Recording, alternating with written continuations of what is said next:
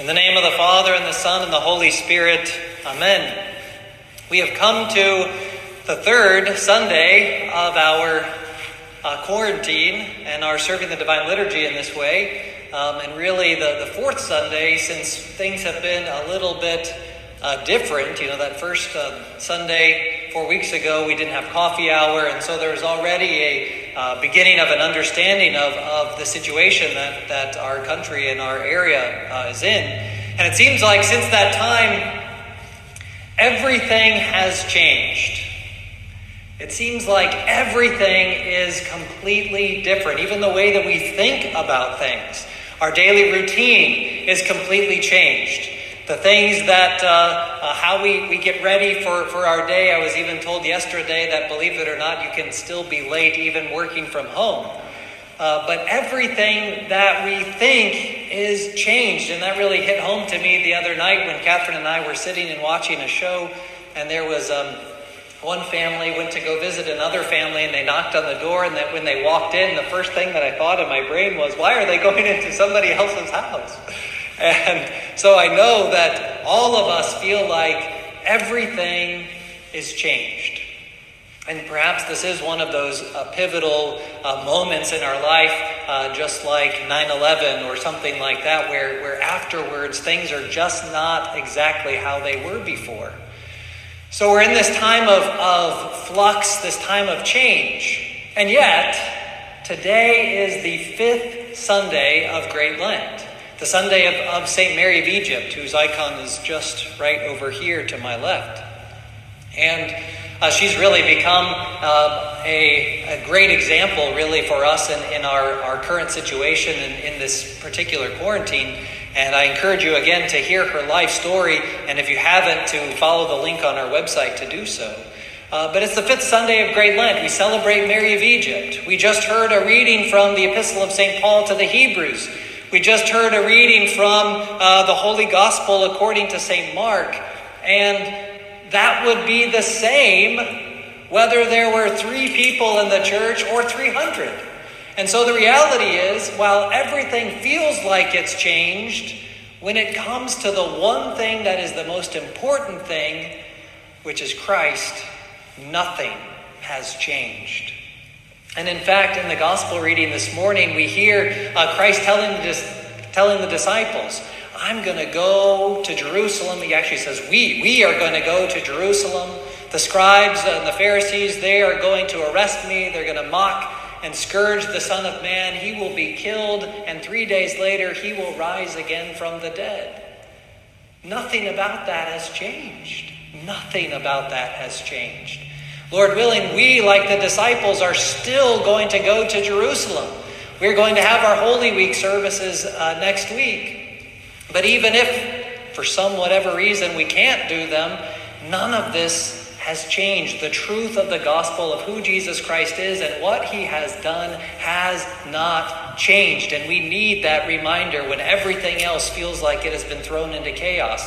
We need to remember that the church, our Lord and Savior Jesus Christ, is the rock, is our foundation, is our anchor in whatever difficult situation we find ourselves. And so the mocking, the scourging, the death, the resurrection of Christ, we will see it. And brothers and sisters, we have already seen it. Nothing about Christ's work has changed. And if nothing about Christ's work has changed, then that means nothing about what our goal and the expectation for us in our life has changed either. And there's a great word that's used here in the gospel this morning where James and John, those very bold sons of thunder, ask Christ to be able to sit at his right hand and on his left. And Christ looks at them and asks them a question and says, are you able to drink the cup that I will drink and to be baptized with the baptism that I will be baptized? And they answer honestly and they say, we are able. And Christ affirms that and says, yes, you know what? You will be able to drink the cup that I drink and to be baptized with the baptism that I have been baptized with.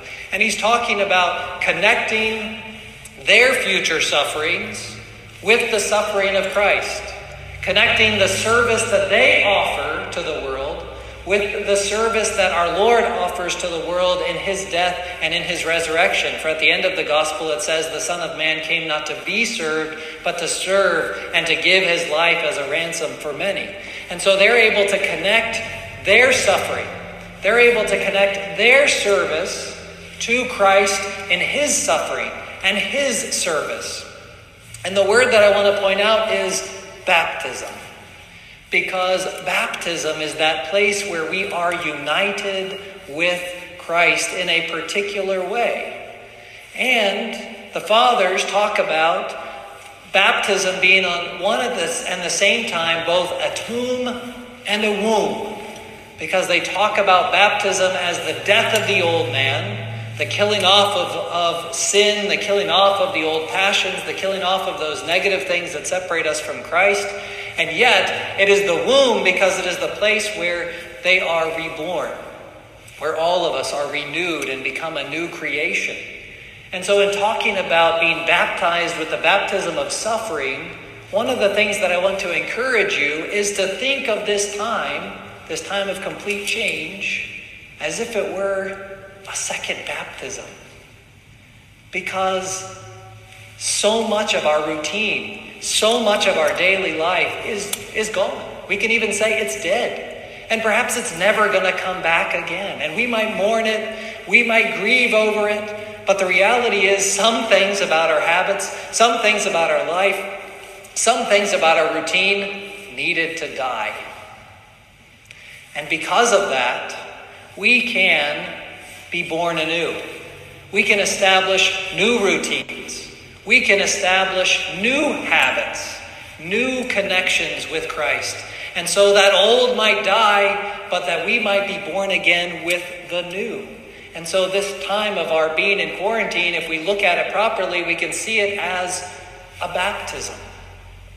We go through Lent every single year, and during Great Lent we pray and we fast and we put on all of these extra labors, and then after Great Lent is over, we are supposed to keep up with those good habits, but oftentimes, at least for myself, I don't.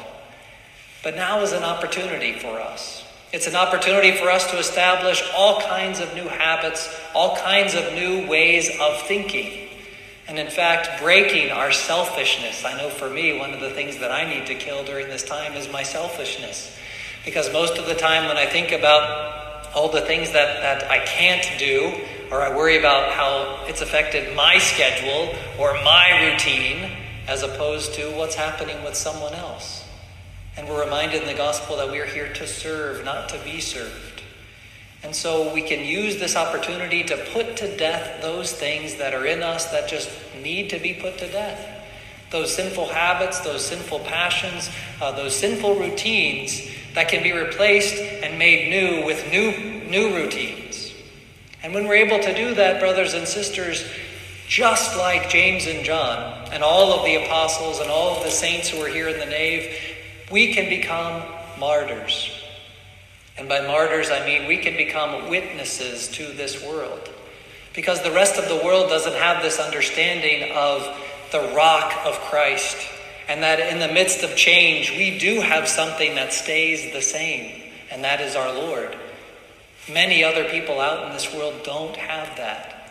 But if we use this quarantine and this time, this Lenten season, as an opportunity to think about a second baptism, we can emerge as strong and faithful witnesses to this world.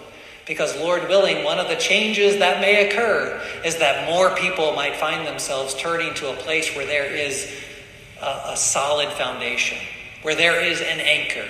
And we know that the only place that is in Christ. So brothers and sisters, while it feels like our entire world is in chaos and everything has been changed and everything is turned upside down, remember the one thing that has not. And that's the most important thing.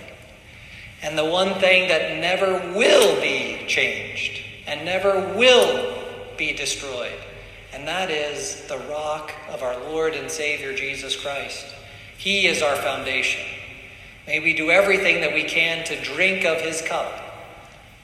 The cup of sacrifice, the cup of suffering. And may we be baptized with the baptism that he has been baptized with, so that we can be born anew, so that we can put off the old man and emerge out of all of this new, encouraged, hopeful, and centered even more clearly on the one thing needful, the one thing that never changes, our Lord and Savior, Jesus Christ. Glory to the Father, and the Son, and the Holy Spirit. Amen.